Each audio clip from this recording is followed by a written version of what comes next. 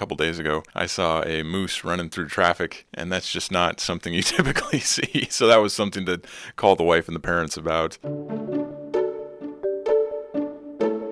This is New Arrivals, Alaska Public Media's look at the people who moved to Anchorage and helped make it one of the most diverse cities in the world. I'm Vikram Patel. Today, we meet one of the thousands of people who move to Anchorage each year with the military. My name is Cass Larson. I'm 37 years old. I'm a lieutenant colonel. I'm the new Air National Guard Civil Engineer Squadron Commander. Tell us about what it means to command a civil engineering division. It's really a special job. As an officer, the basic building block of the Air Force is the squadron. So to take command of a squadron is something that really they train you for your whole career. I mean, this is my first command. I've been in for almost 15 years. My career really has been building up to this, to where now I'm setting the example and leading folks through the job to accomplish the mission.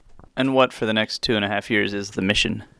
Basically, in a nutshell, we're responsible for building and maintaining the infrastructure that the Air National Guard owns on J-Bear. Like, I have different trades that work for me. That includes plumbers, electricians, roads and grounds, heavy equipment operators. So, not to embarrass you, but how many people are you in charge of? On the drill weekend, where we have our full-up strength, roughly 100 folks. What was your first impression on arriving to Anchorage? Really, two main things. One being the natural beauty. I look at the mountains and it looks like a painting, and the painting changes every day. And then also the people here are fantastic. That I can't think of more friendly people that I've run across anywhere. What's been the toughest part about your transition to Anchorage? My wife, Venus, and I've been separated geographically for a few months now, so I'm really anxious to get her up here. How long have you guys been married? We've been married for 13 years. Is there anything that you didn't realize or appreciate that she does on a regular basis that you've noticed the last few months? Yeah, the house is kind of like slowly headed downhill. And it's not just a cleaning thing, but just the way the house is running, like, it's not.